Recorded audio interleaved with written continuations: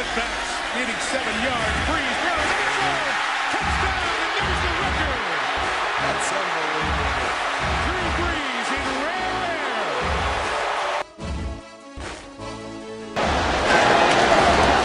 Hartley sends the Saints to the Super Bowl. Picked off. Look out. Gets past Manning, and it's Tracy Porter taking it all the way. Touchdown, Marlins.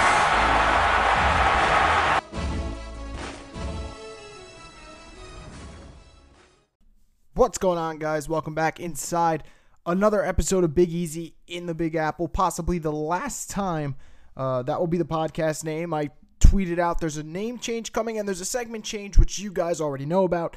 A phone segment where I'll get your Saints questions, debates, hot takes, whatever the hell you want to put on the podcast. It will be there for you. It will be the true destination for the Who Dat Nation.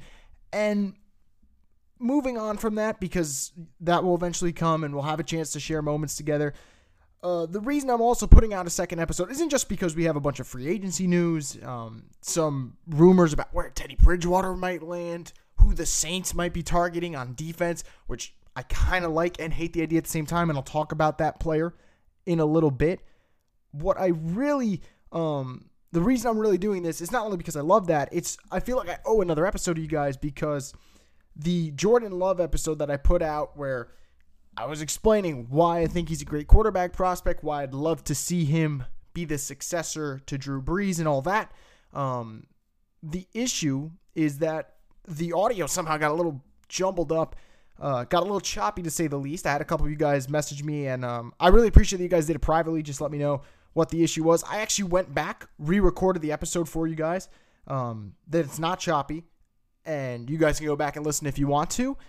Felt like I owed you guys that, but I also owed another episode that was not choppy at all from the get-go, one that you guys could put on, play, and keep going. And without further ado, let's jump into it. Let's talk about some Saints news and what's going on here with the black and gold. And the first thing I want to talk about, and it's the most important thing, Teddy Bridgewater. And where will Teddy Two Gloves go? You guys know I'm a Teddy Bridgewater fan. I've always been a Teddy Two Gloves guy, and I've always been a fan of not just his on-field work, but more importantly, what he does off the field. I love his charitable works. I love the kid's attitude. And I just love the way he goes about life.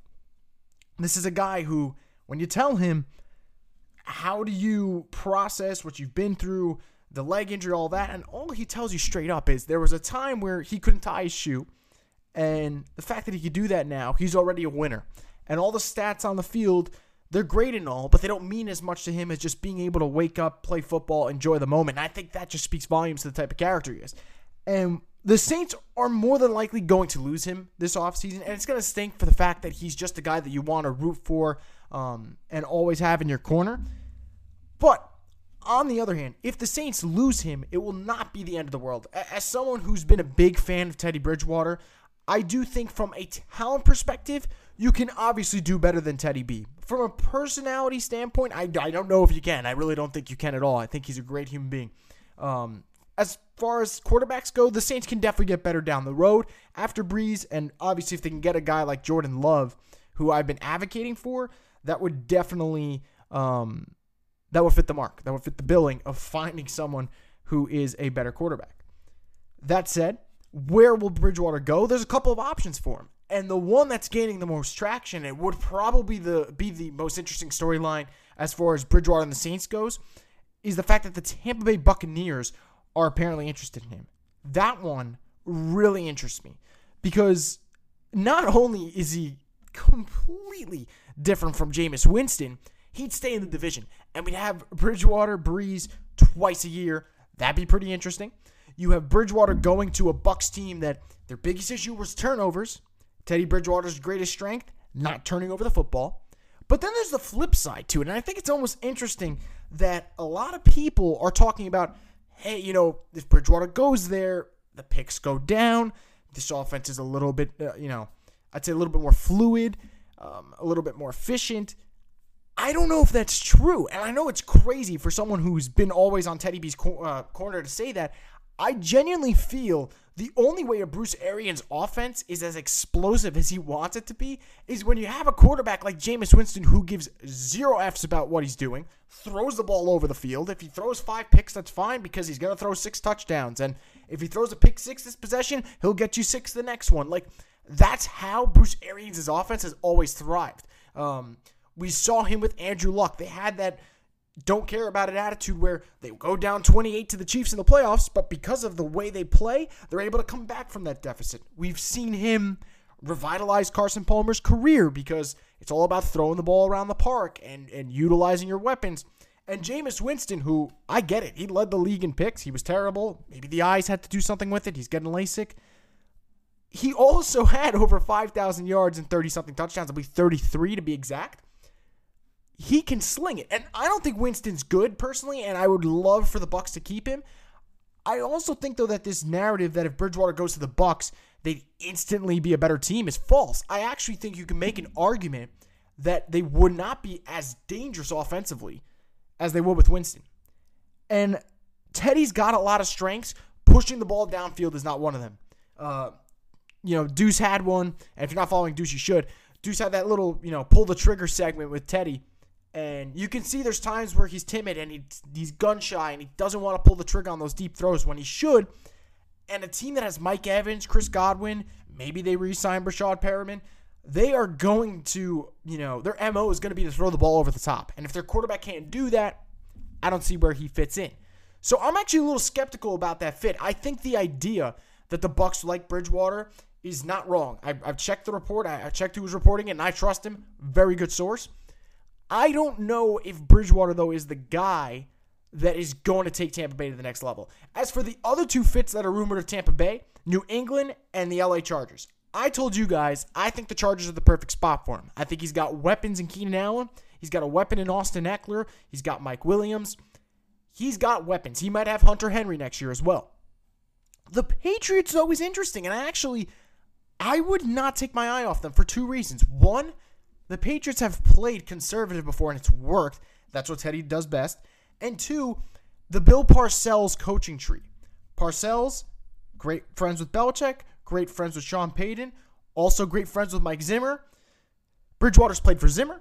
He's played for Sean Payton. He hasn't played for Bill Belichick yet. So maybe that's the next step for Teddy Bridgewater. And I think that's going to be interesting to see if that's where he goes. But let me know on Twitter. Let me know what you think Teddy Bridgewater is going to play. Do you think he goes to the Bucs? Do you think he goes to the Pats, the Chargers, maybe the Colts or the Raiders? There's so many destinations and fits for where Teddy Bridgewater might end up. And I think it's going to be very interesting to see where number 5 goes.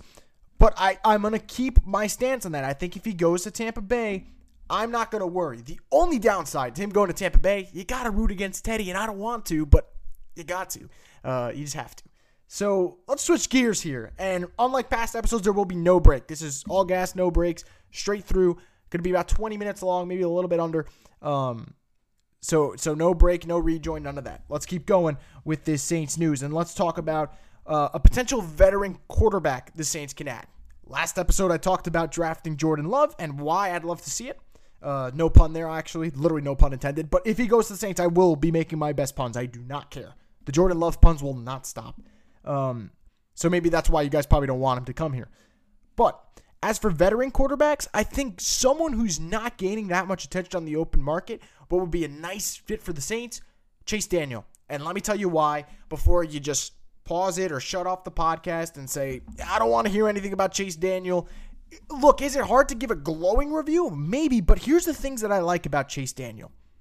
1, he knows the locker room, and he knows it better than any other quarterback on the market outside of Teddy Bridgewater would. 2, great relationship with Drew Brees, solid foundation with the Saints and Sean Payton. He'd fit like a glove.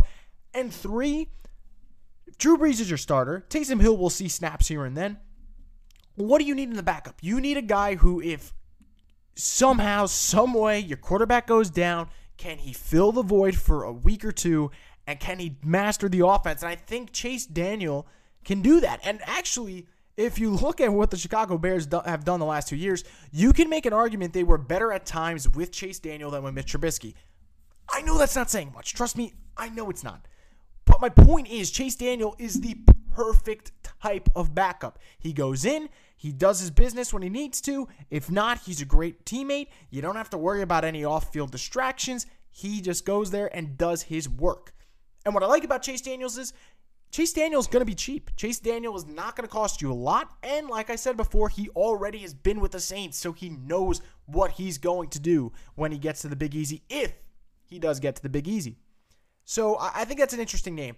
Now, I know people are all caught up in Mariota and names of that sort. I think Mariota might actually get a decent deal. Like, it wouldn't shock me if a team says, hey, Marcus, do you want a 2-year, $20 million deal? Let's see what happens. Let's work something out. I like you in our system. I think Andy Dalton's a nice name, but Andy Dalton's going to be a starter in this league. He's too good to be a backup, and obviously you can make your opinion that he's not good enough to be a starter, but I think a team's going to disagree. So I think Chase Daniel, a cheap, maybe 1 year, $5 million or less, I think that works. He can be the backup. In this way, you could use Taysom in a variety of ways, and all as well with this Saints offense. I think that would be interesting. I really do think that is what the Saints have to do in that department. Now let's switch gears. And before I switch gears to a target that the Saints are after in free agency according to reports, I just want to bring up social media accounts real quick and what you guys need to do. Make sure to follow me on Twitter at Rosvogler Report and follow me on Instagram at BigEasy_Big Apple. I'll make sure to follow you Saints fans back like I always do. And also, if you're not supporting the podcast already, and you can, I'm going to leave a link in the description. Also, don't forget to subscribe and rate the podcast if you're enjoying it as always. And if you have content ideas, I've mentioned it before, pitch them to me. I will work out something with you guys, and we'll figure it out together. Now, let's get into that target that the Saints have in mind, and it's New England Patriots linebacker Jamie Collins.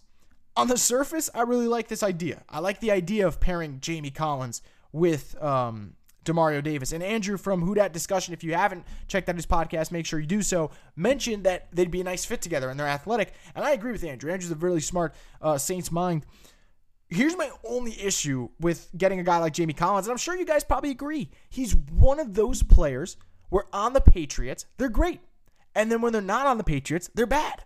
And you have to figure out that balance. Well, is it the other team didn't have great coaching? Or is the Patriots coaching just that great and the system works and it all just looks great? I think it's a little bit of both. So here's the deal. Jamie Collins is coming off a great year. 81 tackles, 7 sacks, 3 interceptions. It all looks great. It all looks gravy. Tell me how in 3 years with Cleveland, he had 7 sacks. This year with New England, in 1, he had 7 sacks. Tell me how in 3 years in Cleveland, he had 2 picks. This past season in New England, he had 3. Also, explain to me how both tenures in New England, he was one of the best linebackers in the league. And when he got to Cleveland, they signed him to a big extension. He doesn't do anything. In fact, they just get rid of him. And they let him go back to New England and let him thrive and make his money again. And Jamie Collins is still relatively young. Still got a lot of gas left in the tank. He's only 30. As a linebacker, you have a pretty good, a pretty good career in terms of length as long as you don't suffer any head injuries. And I think Collins will play for another 3-4 years at an effective level, depending on the fit. I would say this. If the Saints sign him, I would not be that concerned or worried that he's just going to turn into a crap player that'll just be a waste of money. My only concern would be, can Jamie Collins sustain that level of excellence? And that's what worries me. Now, I don't want to compare the Saints to the Browns. There's a difference between the two. There's a reason one's successful, and there's a reason the other's always picking in the top 10. But you have to be worried because Belichick is such a genius, and he lets guys go when their time's up, and he knows he can replace them. And does he feel that way about Jamie Collins? Does he feel like he can just replace him easily? If so, I think there's a little buyer beware. On the flip side, though, the Saints signed Malcolm Brown this past year, and he was from the Patriots, and Malcolm Brown was pretty effective for the Saints, and I don't think the Saints are regretting that deal right now. So it all comes down to dollars and cents, as almost every little thing in life does. But I think that's going to be really interesting to see what happens with Jamie Collins. I'll tell you this. In terms of excitement, it's like a 7 out of 10 for me on a scale, because the idea of pairing Collins and his athleticism with Demario Davis, who I think is the best linebacker in the NFL. Call it biased. I say just look at the facts and the numbers and it'll show you that. But I think that idea excites me. Obviously, there's a buyer beware, and there's a little bit of hesitation because of his success with the Patriots and his lowlights with the Browns. But guess what? We're comparing the best franchise in the National Football League to the worst. That's the tough read. So I'm actually really interested. I asked you guys to let me know what you think about Bridgewater. I actually would really, out of the two, I'd like to know more what you think about Jamie Collins. Do you think that that's a player where if he goes on the Saints, he can have success? Or we're talking about another botched deal where Collins only works out for New England and everyone's wondering what secret sauce Bill Belichick is cooking up there in Foxborough that these guys go over there and play great, go somewhere else and stink up the bed. I really want to know what you guys think about that topic. But again, 7 out of 10. I'm excited about that idea. I definitely agree with the Saints targeting a linebacker. I like Nick Kwiatkowski from Chicago, but if they like Jamie Collins, I can't argue against that. He's a great player, at least with New England. Now, before we end this episode of Big Easy and the Big Apple, I just want to talk about some NFL mock drafts that I've seen. And I'm sure these guys will, these latest additions will either make you guys really happy or make you guys pretty pissed. There's no in between here. So I'm going to go with the two draft scouts that I love the most. I love Matt Miller from Bleacher Report, and I really like Daniel Jeremiah from NFL Network. I think those guys are thorough with their work. They're two of the best. I also want to give a quick shout out to Jordan Reed from Draft Network.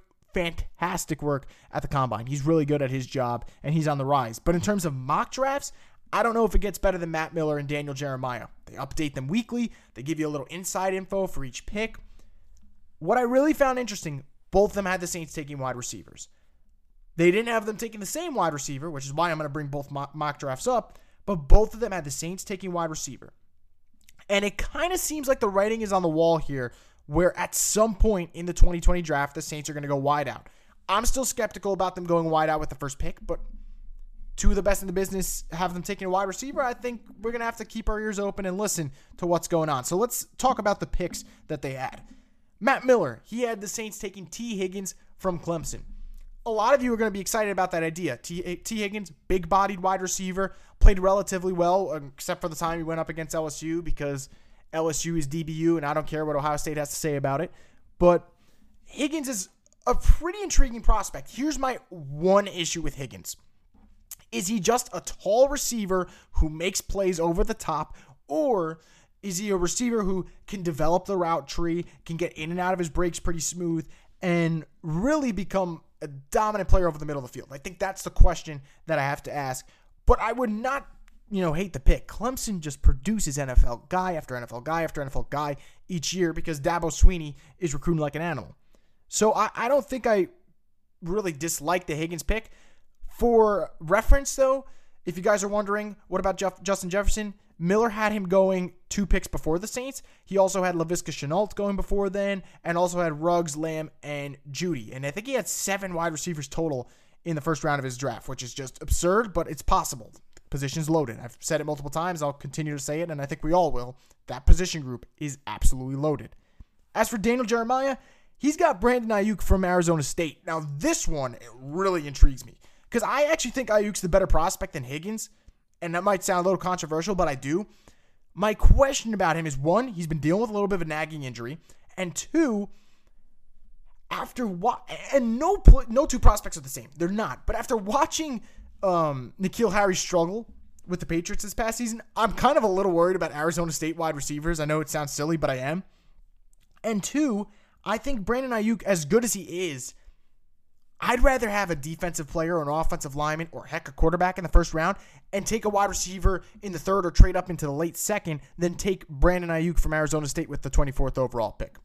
I'm sure a lot of you guys agree with me. I'm just not for that pick. I'm really not for the Higgins pick either, but I understand why people like Higgins. I think both those wide receivers are guys who have first-round talent, but they're not that far off of being early second-rounders, and the guys and the wideouts who will go in the second round in terms of production and potential are not that far off from them. And here's why I say that. Brandon Ayuk in the first round might actually be worse, in my opinion, worse of a pick than taking a Antonio Gandy Golden in the 4th or taking a Van Jefferson in the 3rd. Like, you get my point? It's also about where you're drafting them, and that's why I'm a little skeptical about both. But like always, what do you guys think about those 2 picks? Let me know. I'm really interested to see how these mock drafts shake out. Obviously, they're gonna keep updating week in, week out. And I tell you guys, it's hard to judge a mock draft without free agency. So you commend the person writing it, and you love the insight they give. And these two, Matt Miller and Daniel Jeremiah, do it better than anyone.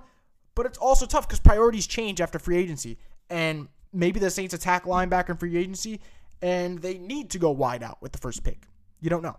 We'll see what happens in the near future. But it's definitely interesting, and I think you guys should check both those out if you have time on your hands. But that's going to do it for this episode of Big Easy in the Big Apple. Once again, I want to thank you guys so much for listening as always. Thank you for those that gave me that little shout out about that, little bit of an audio difficulty last time around. Hopefully this one was much better for you guys and much more enjoyable. But until then, guys, it's probably the last time this podcast is going to have this name. Same content, except for the addition of the phone segment, which I'm really excited about, and I'm sure you guys are too. But this will probably be the last time that it's Big Easy and Big Apple, unless something breaks, some huge news about who the Saints are targeting, who they might sign, any of that, then I'll talk about it. But until then, this is probably the last time it will have this name. So thank you so much for listening, guys, and I will speak to you next time when the podcast has a new name, which I will not mention at the moment.